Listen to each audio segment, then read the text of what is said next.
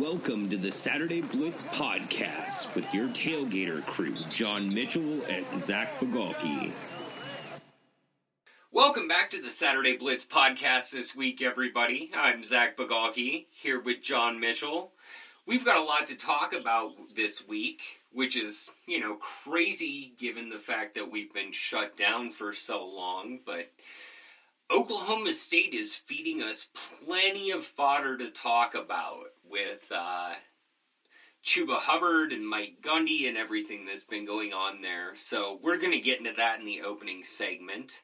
And then in our second segment, we'll be talking about the recent talk that's been going on about transitions from the FBS to the FCS and how teams might make that move down, especially in light of everything that's been going on with the coronavirus and its impact on athletic departments.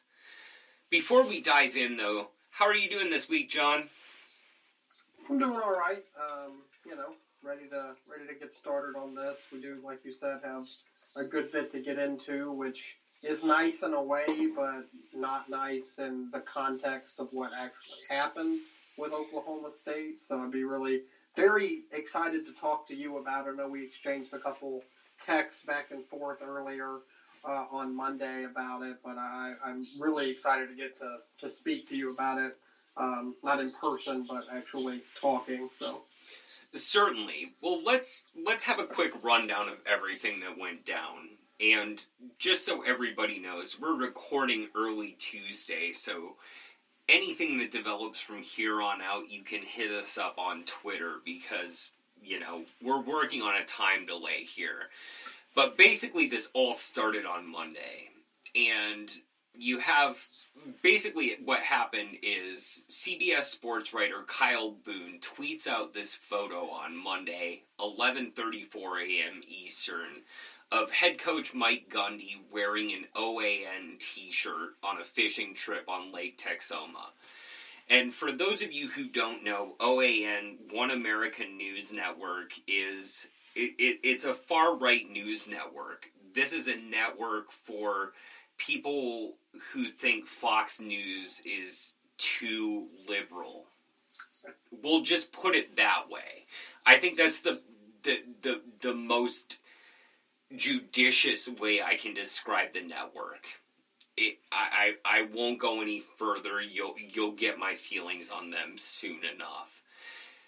But they tweet out, this gets tweeted out. A couple of hours later, Heisman hopeful running back Chuba Hubbard, we've talked about him and the fact that he's coming back for Oklahoma State makes the team a Big 12 hopeful this year. And he's got a real shot at the Heisman if he puts up numbers like he has over the past couple years.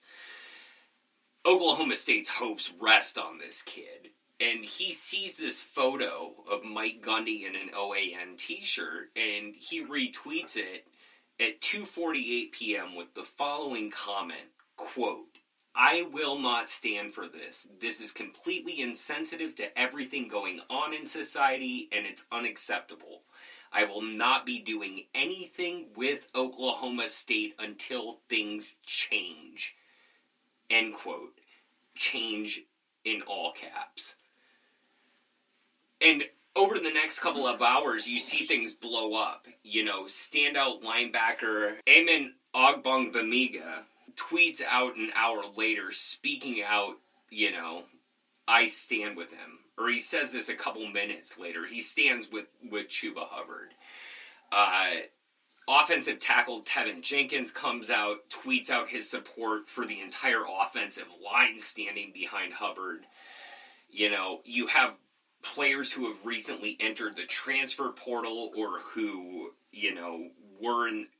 have recently transferred. Patrick Macon, L.C. Greenwood come out talking about how they were called hood rats and thugs on multiple occasions.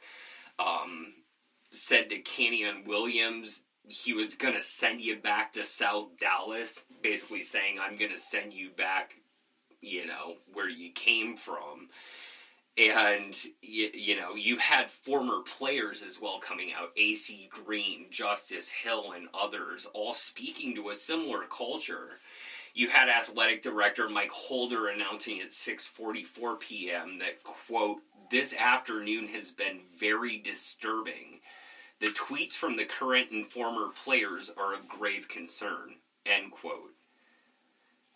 And then less than an hour after that, you get this non-apology apology. And, you know, let's just play it, and y'all can listen to it, and then we're going to discuss this. In light of today's tweet with the t-shirt I was wearing, I met with some players and realized it's a very sensitive issue with what's going on in today's society. And so we had a great meeting and made aware of some things that players feel like that can make our organization, our culture even better than it is here at Oklahoma State. And I'm looking forward to making some changes, and it starts at the top with me, and we got good days ahead. I'll start off by first saying that I went about it the wrong way by tweeting. I'm not someone that, has to, tweet something to bring change. I should have went to him as a man, and I'm more about action. So that was bad on my part. But from now on, we're going to focus on bringing change, and that's the most important thing. Okay, so now that you've heard this, let's talk about this video. And you only heard the audio, but just imagine Mike Gundy standing on the left side of the video, Chuba Hubbard on the right side of the video, and the words cowboy culture emblazoned behind it. You can find the video on Twitter.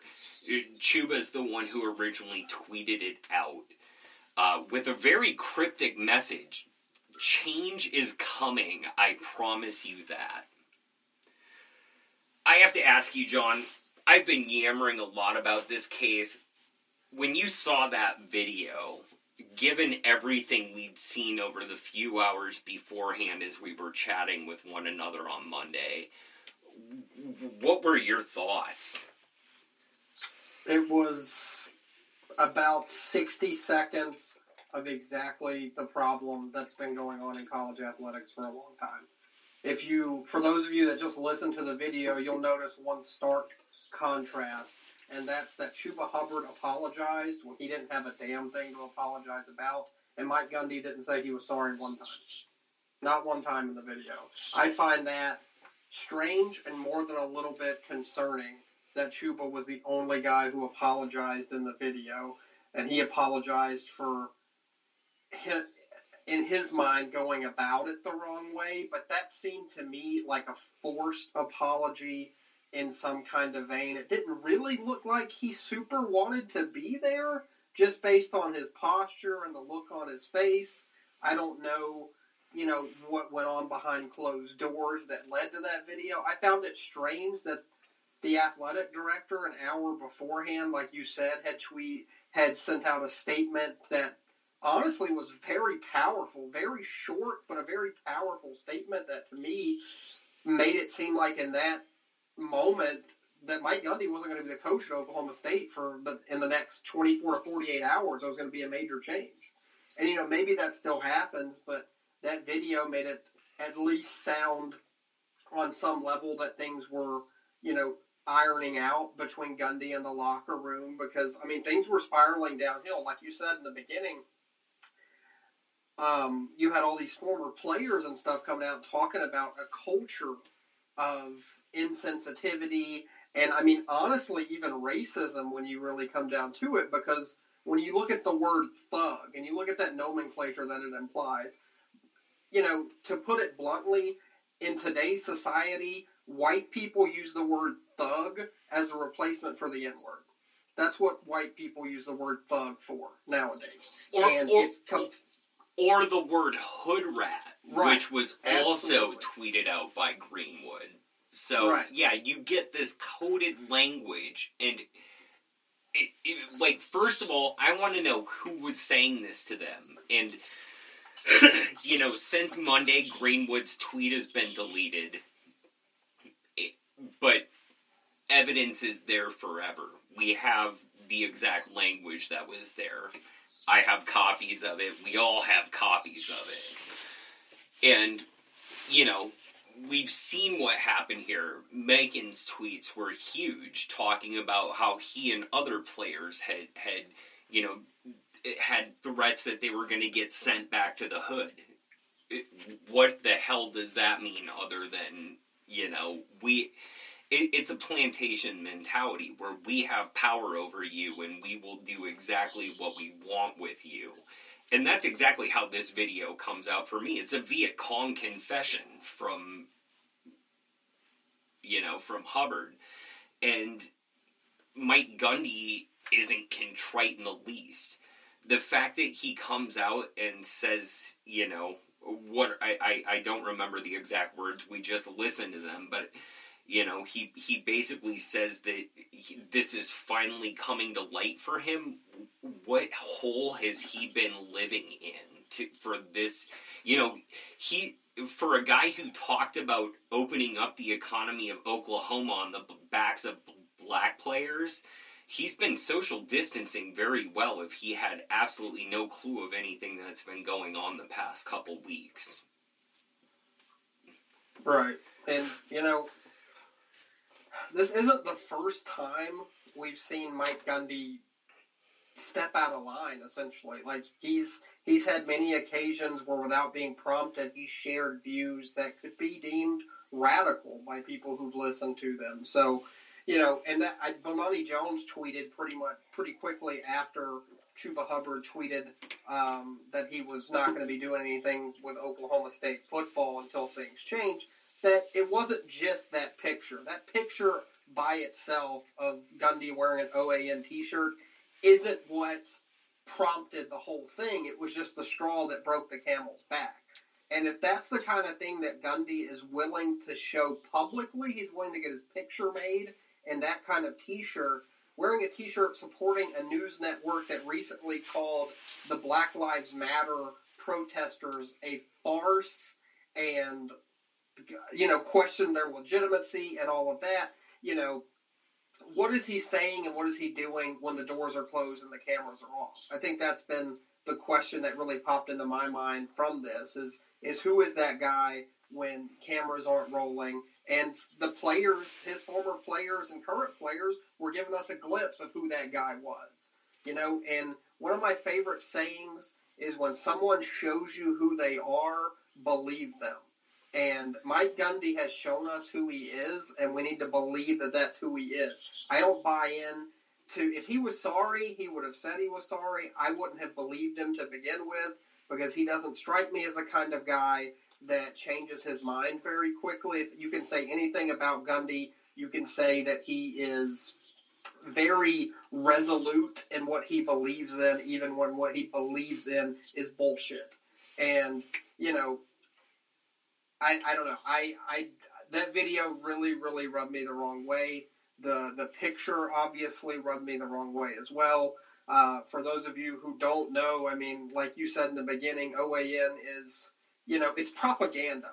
That's as far as I'll take it, I suppose. It is propaganda for the President of the United States, and specifically. Like, it's not even, I wouldn't even call it right-wing news. They attend President Trump's press conferences, offer up softball questions at best, and downright repugnant ones at worst.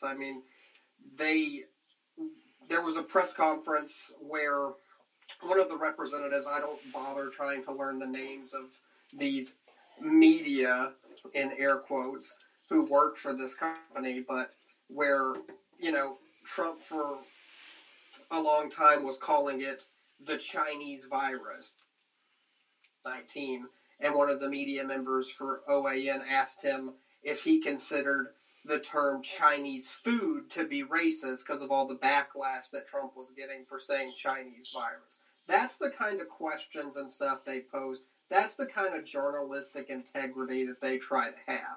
They're a joke, and it's ridiculous that anybody would openly support them, particularly after what they said about the Black Lives Matter protests. And this isn't the first time, too, that Gundy's openly supported them. There was, maybe it was Stuart Mandel on Twitter. I don't remember exactly. Might have been Dan Wolken even, posted a long exchange where several months ago Gundy was talking about OAN and how they are such a refreshing news network because they report nothing but the news. They don't try to put spin on it or anything like that. It's just the news. And what rock do you have to be living under to think that what they've said, if you watched one segment of what OAN puts out, how can you possibly think that they're just reporting the facts or the news? Even the most extreme conservatives would have to at least admit that they are a right-wing leaning news corporation. And I don't know. It amazes me how tone-deaf Mike Gundy is, and I feel stupid that it does amaze me because I know who this guy is because he's shown us time and time again who he is. And I love that you brought that up, believe them the first time when they show you who they are, that Maya Angelou quote. It speaks exactly to who Gundy is, because he's shown us time and time again. And I think, in part, this speaks to the power dynamics that exist in a university, especially one like Oklahoma State, because, let's face it, Gundy is an institution in Stillwater. This is a guy who was the starting quarterback, who took over the starting quarterback job as a Cowboy, as a freshman in 1986, and then held it for the next 3.5 seasons. By the time he was done, he held the Big 8 record for passing yards. He'd thrown for just under 8,000 yards and 49 touchdowns over those 4 years. Huge numbers back then. They seem, they seem like something Mike Leach's teams would put up at Washington State over the years in 1 year. But, back then that was huge. And he led Oklahoma State to 2 10-win seasons alongside future NFL Hall of Fame running backs Thurman Thomas and Barry Sanders. So, there's a mystique around Gundy. But, his first coaching jobs were in Stillwater. He was the wide receivers coach as a graduate assistant in 1990. He was the quarterbacks coach from 91 to 93. He took over the offensive coordinator job in 94 and 95. And he returned as the assistant head coach and offensive coordinator under Les Miles for 4 years before he became the head coach. And it really comes down to the fact that in 15 seasons, he's gone 129 and 64. He is 77 and 52 in Big 12 play. He won a Big 12 title in 2011, which is huge for a school like Oklahoma State, which is consistently living in Oklahoma's shadow. And, Gundy is the second highest paid employee in the state, behind only Oklahoma's Lincoln Riley. But really what it comes down to, the whole reason why, a large part of the fan base has not loved Gundy for a long time. He's a contentious guy, let's face it. He had his rattlings with T. Boone Pickens when he was around, and T. Boone Pickens is the guy when you talk about Oklahoma State boosters. But he's gone 9-5 in 14 bowl games, and that's 14 consecutive bowl games that Oklahoma State has gone to after going 4-7 in his first season. That's the whole reason why he has the power. Just 4 hours after Chuba Hubbard comes out and says, "I won't do what were his exact words? He comes out and says, "I will not stand for this. This is completely insensitive to everything going on in society, and it's unacceptable. I will not be doing anything with Oklahoma State until things change." 5 hours later, he himself is the one tweeting out a video, a 51-second video, of him apologizing and Mike Gundy saying "fuck all" in a word salad of nothingness. And pardon my language, but that is exactly what he offered up. And I think, Hubbard's tweet really says it. I think it's cryptic. Change is coming. I promise you that. Yeah, I hope there's something planned on his part that he's not, letting us in on. But I was so encouraged when I saw his initial tweet too, Zach, because it feels good to see college athletes at times realize how much power they actually hold. Because you talk about Gundy having all this power. Gundy has nothing if his players don't want to play. If his team just revolts and won't play for him, they'll replace him immediately. We talked about it last week. This is probably arguably the most talented Oklahoma State team since that 2011 team that won the Big 12 and was, finished third in the country and almost played for a national title. This is probably that, maybe not as talented as that team, but probably as talented of a team as they've had since then. So there's a lot on the line for the Pokes this year. They are likely going to be a contender in the Big 12. And, obviously for the fans and boosters and all that, having this pop up is not great. And, I love that. I want to see more athletes like Chuba speak out on issues like this. We've seen it recently, too, at Iowa, with the issues they had with their strength coach who's now gone, and that bringing up, systemic issues in their program.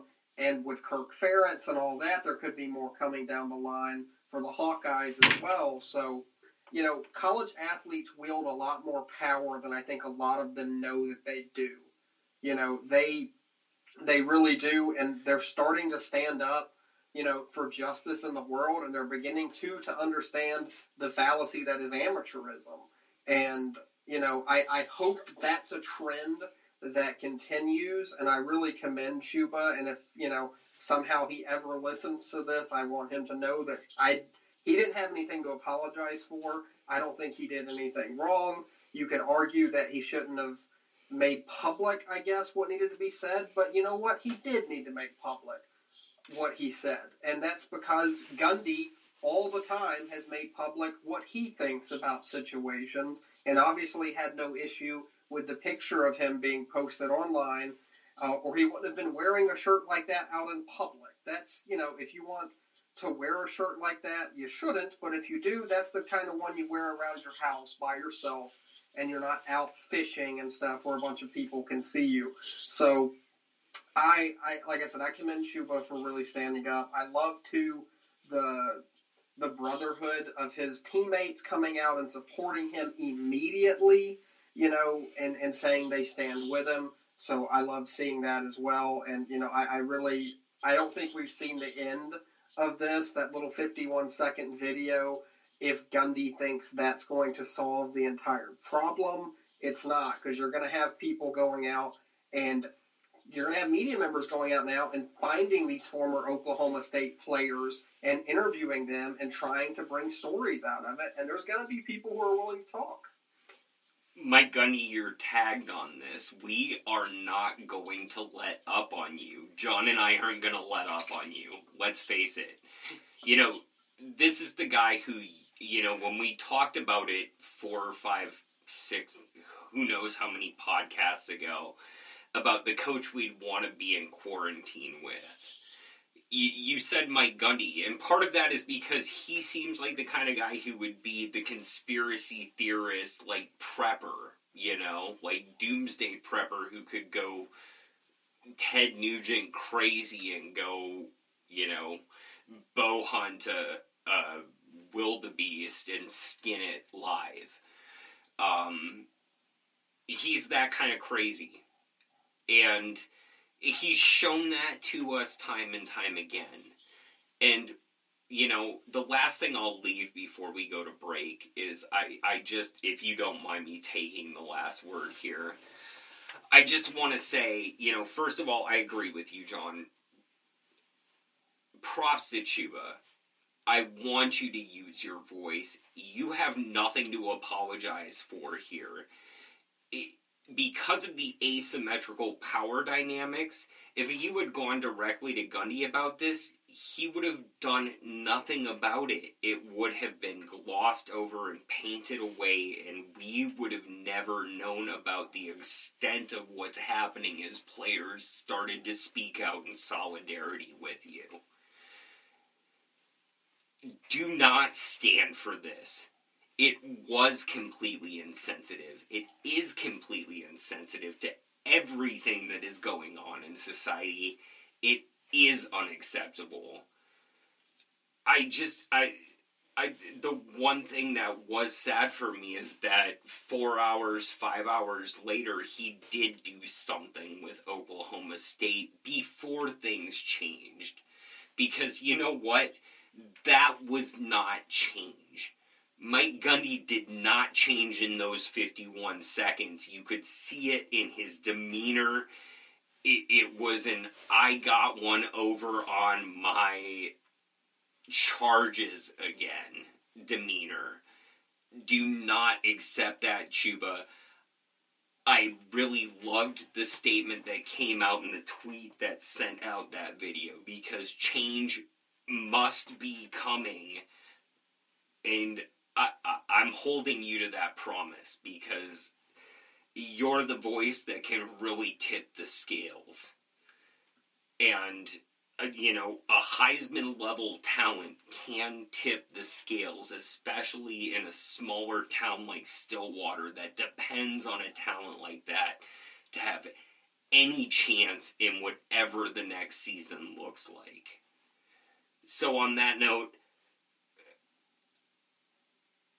I just want to say solidarity to the players. They need to have everybody's back behind them, because they sure as hell do not have that coach's back behind them after everything he's shown us.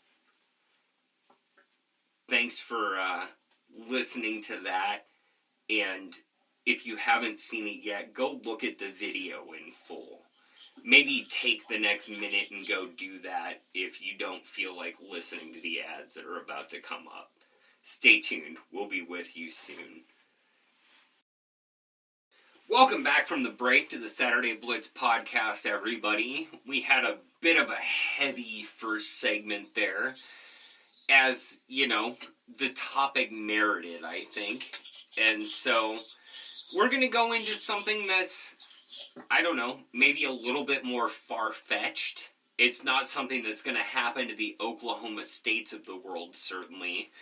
But we've been hearing a lot more talk recently about, what's become a hot-button topic, especially with the coronavirus coursing around the world and putting athletic departments in chaos, just like the rest of us are experiencing. There's this talk about whether more schools might transition their football teams from the football bowl subdivision to the football championship subdivision, 1A to 1AA. This is something I actually wrote about almost a year ago, last August, when UConn announced plans to leave the American Athletic Conference and return to the Big East in basketball and all their other sports, but football, where they're going independent.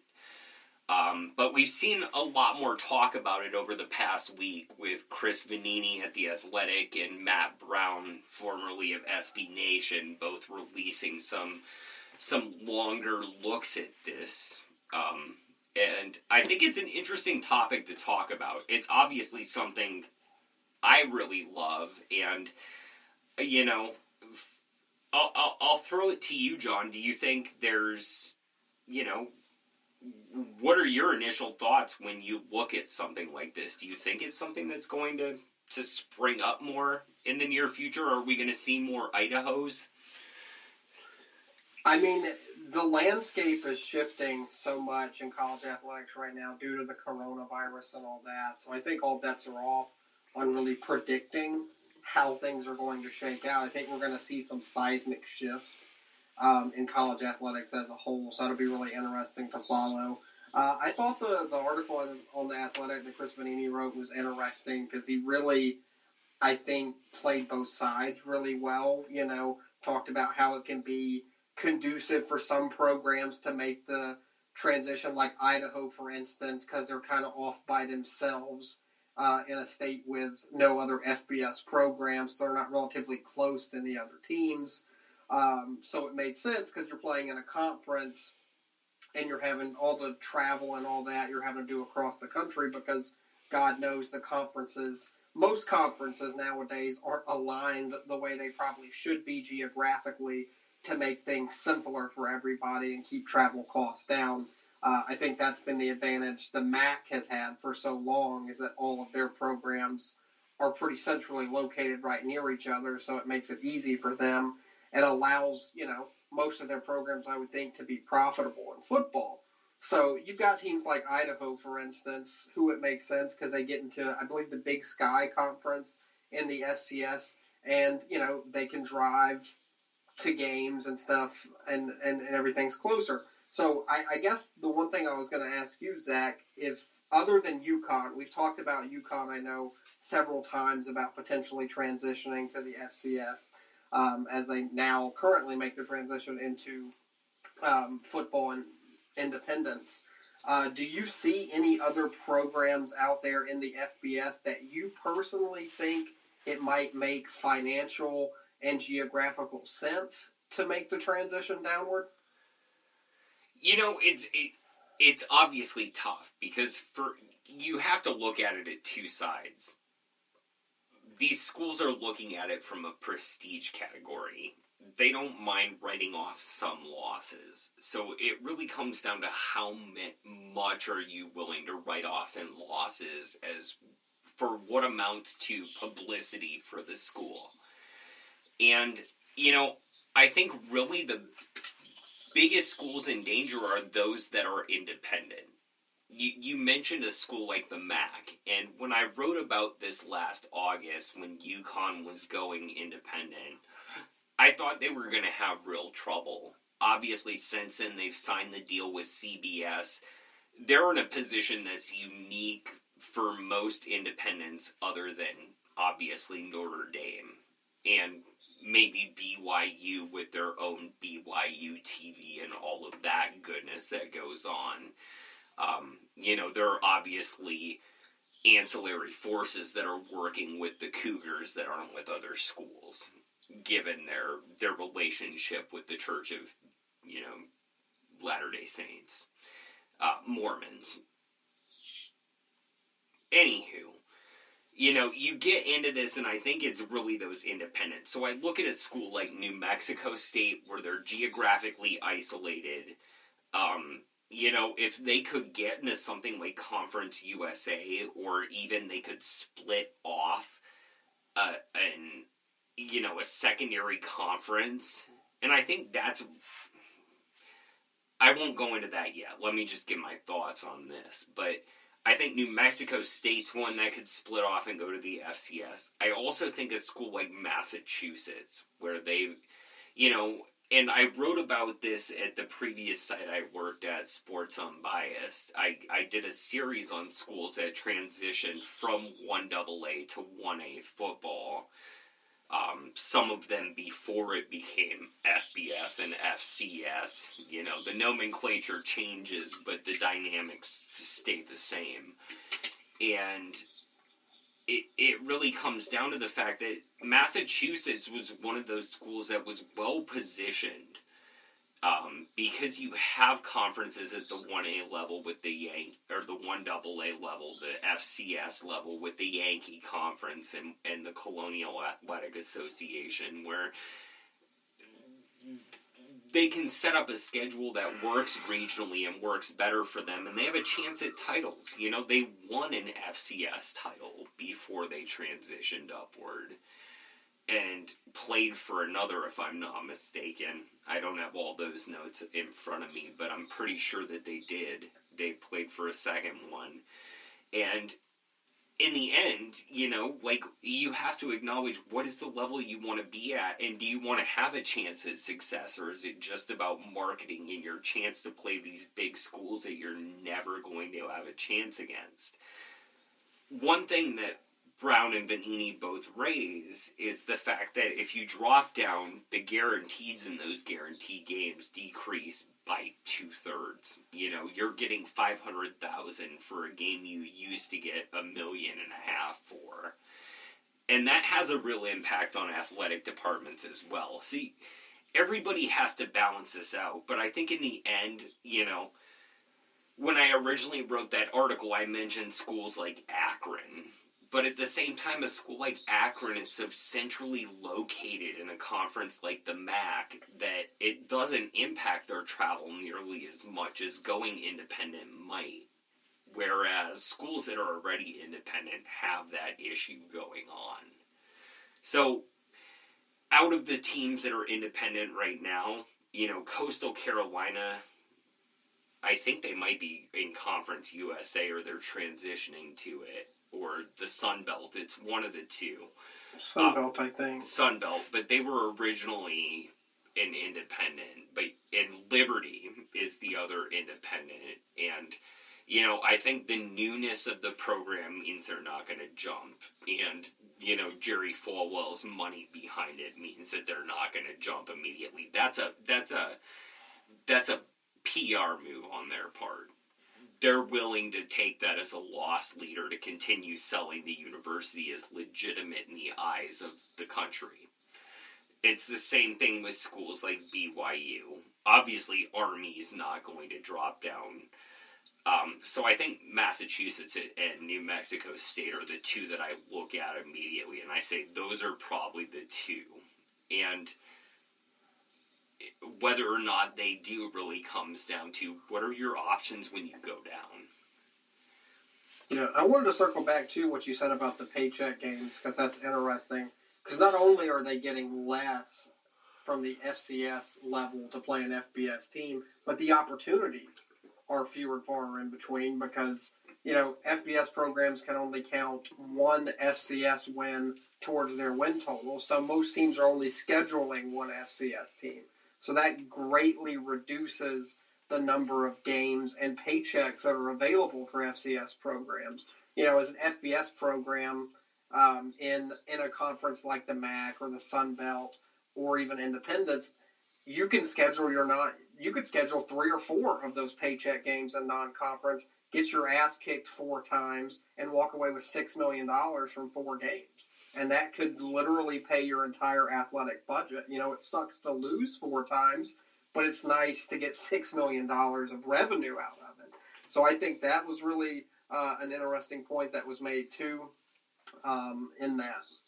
Yeah, I think that's really what UConn is banking on, is the fact that they can schedule with 4 or 5 different Power 5 programs a season and get regular games going with them, get games going, regionally with like the Syracuses and the Boston Colleges of the world, and really revamp, this sort of landscape we saw when independence reigned back in the 70s and 80s and teams were playing for the Lambert Trophy in the Northeast. And that was, the prize other than a possible national championship. So I think they're really banking on that. And certain schools can do that, UMass, I don't think, has the cachet right now because they don't have a CBS contract behind them to bolster whatever they can offer to these Power 5 schools. Because, you can offer a home and home against them because you're getting network television on CBS, not CBS Sports Network. You're getting it on CBS because if CBS is ponying up the dough for this, and given what's happened with their, SEC contract, I think that's going to be huge. And that's going to be a huge marketing point. For teams that can't necessarily Massachusetts, even if they can get 4 of those games a year, they're going to be getting $1 million a year rather than $1.5 million, let's say. Or, the best schools can get $1.9 million even as paycheck games from the group of 5. But I think in general, those economics really come down to what is your revenue coming in versus what are your expenses for operations going out. And that's really the big thing is operating expenses, because for all I've looked at over, all these different programs for research I've done over the past 15 years of data, operating expenses are relatively flat between programs. Obviously, some programs are spending more on their coaches. They're spending more on strength and conditioning, whatever. More lavish training tables. Somebody bought them a putt-putt course for their place or whatever, and that gets written in that year. But in general, operating expenses, traveling to games, it's a relatively flat expense. And it really comes down to what revenues can you bring in, or how can you reduce those expenses, like you said, by making it more regional. And for some teams, that could come down to finding it either comes down to dropping to the FCS, or it comes down to recognizing we need smaller conferences. I don't know necessarily moving forward that the best thing is to be shooting for these super conferences of 14 teams, or even bigger as people keep trying to push for. I think what's really important is having a tight group of teams in a geographical context that if something like a pandemic comes up in the future, and I certainly don't think this will be the last pandemic I'll be dealing with in my lifetime, the way this world is going. I think you need to have something set up where at least these regional pods can continue going. They can continue operating. They can continue functioning and offering something up. And, that speaks as well to what we talked about in the last segment in terms of power dynamics, because if you don't have the player's voice in anything that's happening in this, if you're only seeing them as commodities continue driving the economy of the various states in which these universities operate, you're going to get exactly what we saw in the last segment with Chuba Hubbard and Mike Gundy. You're going to continue getting these flare-ups in the preconceived order. But I think, in the end, for the schools themselves, you really need something that's less exhaustive. If you're really talking about this being a student-first activity, and if we're classifying these kids as students, you sure as hell better think of them as students first. I just got news from Penn State on Monday that, they put out their preliminary plan for the fall semester. And it's all about coming back to campus in a limited capacity on campus starting in August. But after, Thanksgiving break, nobody comes back, and the last 2 or 3 weeks of the term, including finals, are done exclusively online. And first of all, pardon my language, but if shit is not safe in mid-November, what makes it safe in mid-October? What makes it safe in mid-September? What makes it safe now? We have things opening up right now that don't necessarily make it safe. And ultimately, it could be really detrimental in the long term. We've talked about the curve before. But if you're going to mitigate it, if you're going to bring back sports in some way, it's going to happen on a regional basis. That's how it happened in 1918 with the Spanish flu. That's how it's going to happen now. And I think in the future, if schools are going to have to get more creative in planning around these ways, and really, how do they want to be aligned with one another? So I think beyond this discussion of moving FBS, FCS, what do we talk about? We have to talk about just how are we structuring football in general moving forward. And I sure hope that discussion happens, just like I hope the discussion around race in football happens, that Hubbard opened up there in Stillwater. Yeah, I mentioned this a couple of weeks ago when we were talking about stuff of this nature, that you're starting to see it, at least in college basketball already, where teams are scheduling more regional non-conference games that they can travel by bus instead of by plane to, and cut down on the travel costs associated with making a trip to play a game across the country, for instance. And that's probably something we'll see in college football going forward as well. It's obviously easier in college basketball because the bulk of college basketball schedules are done just a few months before the season starts. And in college football, we're scheduling games where I'll be 45 years old before I get to see. So we talked about, how that could be an issue and stuff going forward as well. But yeah, I mean, I like your point that you made about smaller conferences, and it's funny because, what was it, 10 years ago was when the craze of super conferences really started cropping up, and it seemed like we were definitely heading to some kind of 16-team conferences. And that was where the general direction of college football. And now it seems, a decade later, that's probably not conducive to what needs to be done for the health of the sport as a whole. So I definitely like that idea. Honestly, it probably all needs to be restructured, at least in some of the smaller conferences, because, some of these teams are definitely having to travel too far to play conference games and whatnot. So I know that's got to be detrimental to their athletic budgets and all that. So it's definitely interesting. We're certainly living in interesting times that, that really it's hard to process, and it's hard to put a guess on what things are going to look like just a couple of months from now, and especially what it's going to look like 5 years from now, because this COVID-19 pandemic is going to have long-term effects on, not just sports, but on everything in our lives. When I think, I'm just going to throw out something absolutely crazy at you, because I'm sitting here thinking, and we're tailgating right now, so we're sipping on some drinks, and we're thinking, and I'm just going to throw this out.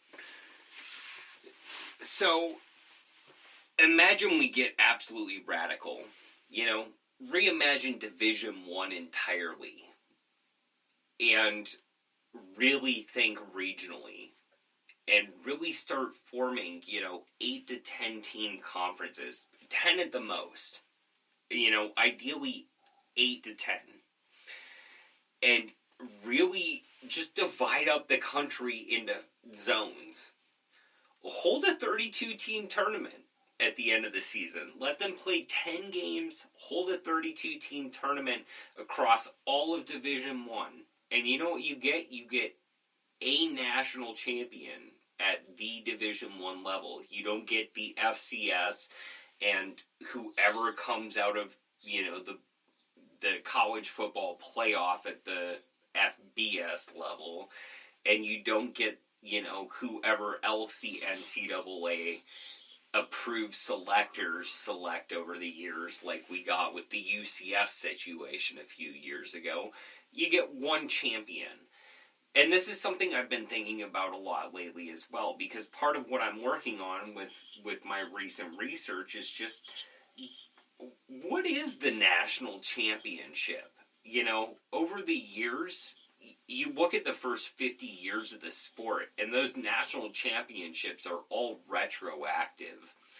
Or really, you see in the press, they'll say this one game is the national championship game, and usually it was Yale-Princeton those first 20, 30 years of the sport.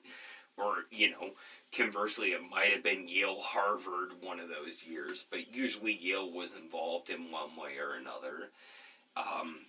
And, they were all selected, acknowledged retroactively, but until you start getting the Associated Press poll in 1936, you really don't have any mechanism.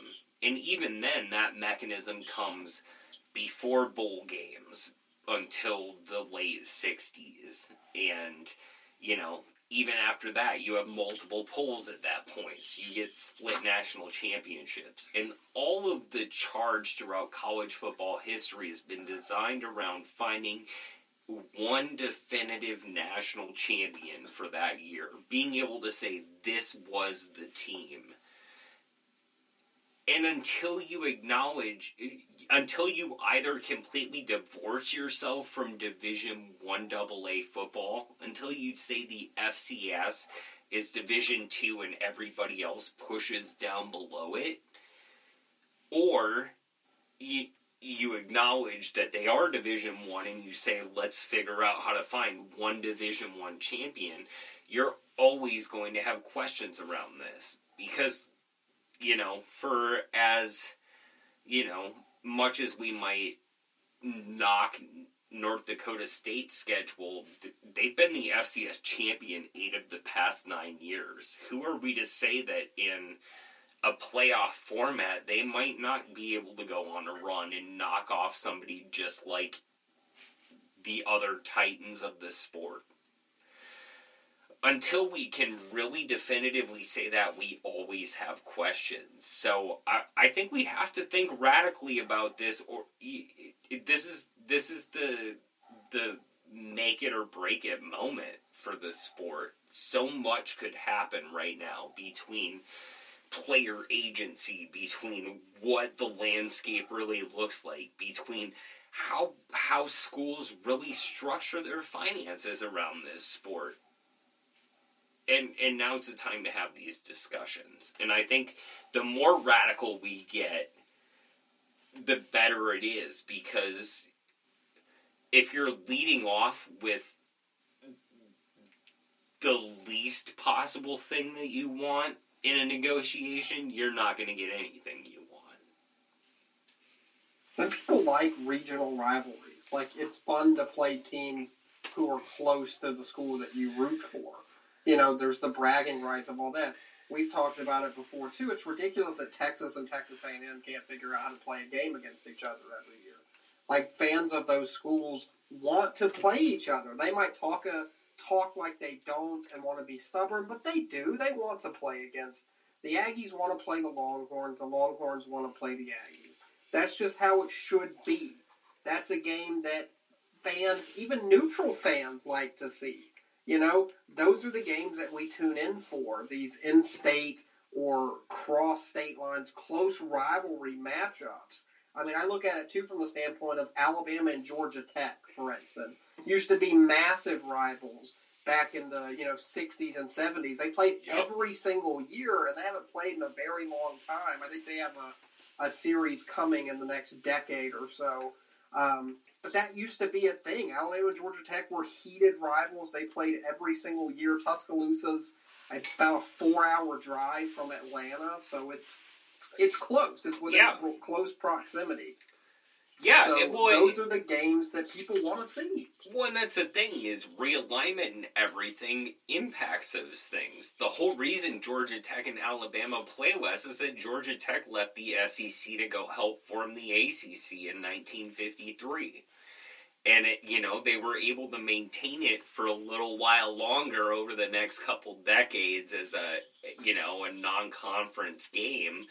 But as conferences grew and you had to play more games against conference teams and those schedules became standardized, those opportunities became fewer and farther between. But you're absolutely right. The games I cared about as a kid were the battle for Paul Bunyan's axe, because I rooted for Wisconsin. I hated Minnesota. And the border war. Playing for the bronze boot against Colorado State, because those Rams from Fort Collins, I hated them. I love the color green, but you pair it next to gold and it makes me want to vomit. So,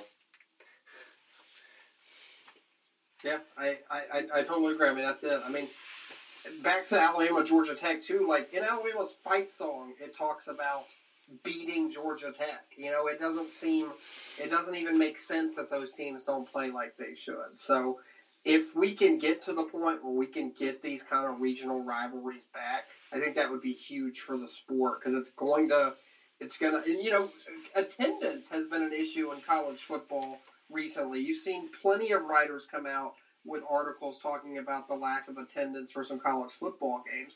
Well, games like that will put asses in seats because they're easy for people to get to.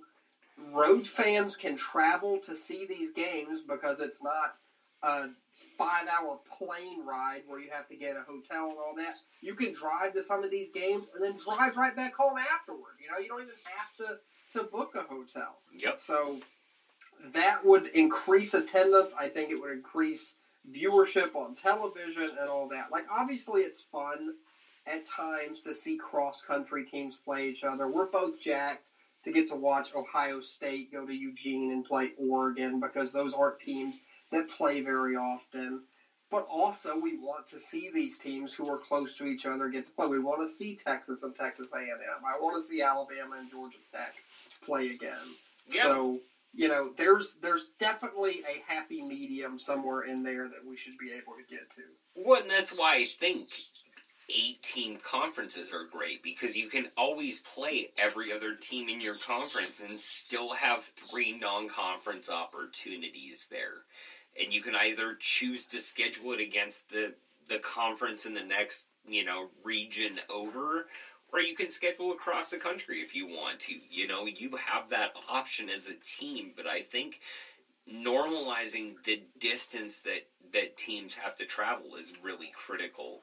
And, I think I just got inspired to write something over at the Saturday Blitz website soon because I've been looking at this from just an FBS angle recently and how you might shrink this down, but I think you have to include the FCS in this and really look at Division I as a whole component in its entirety to really understand how we could break this down in a way that determines one national champion.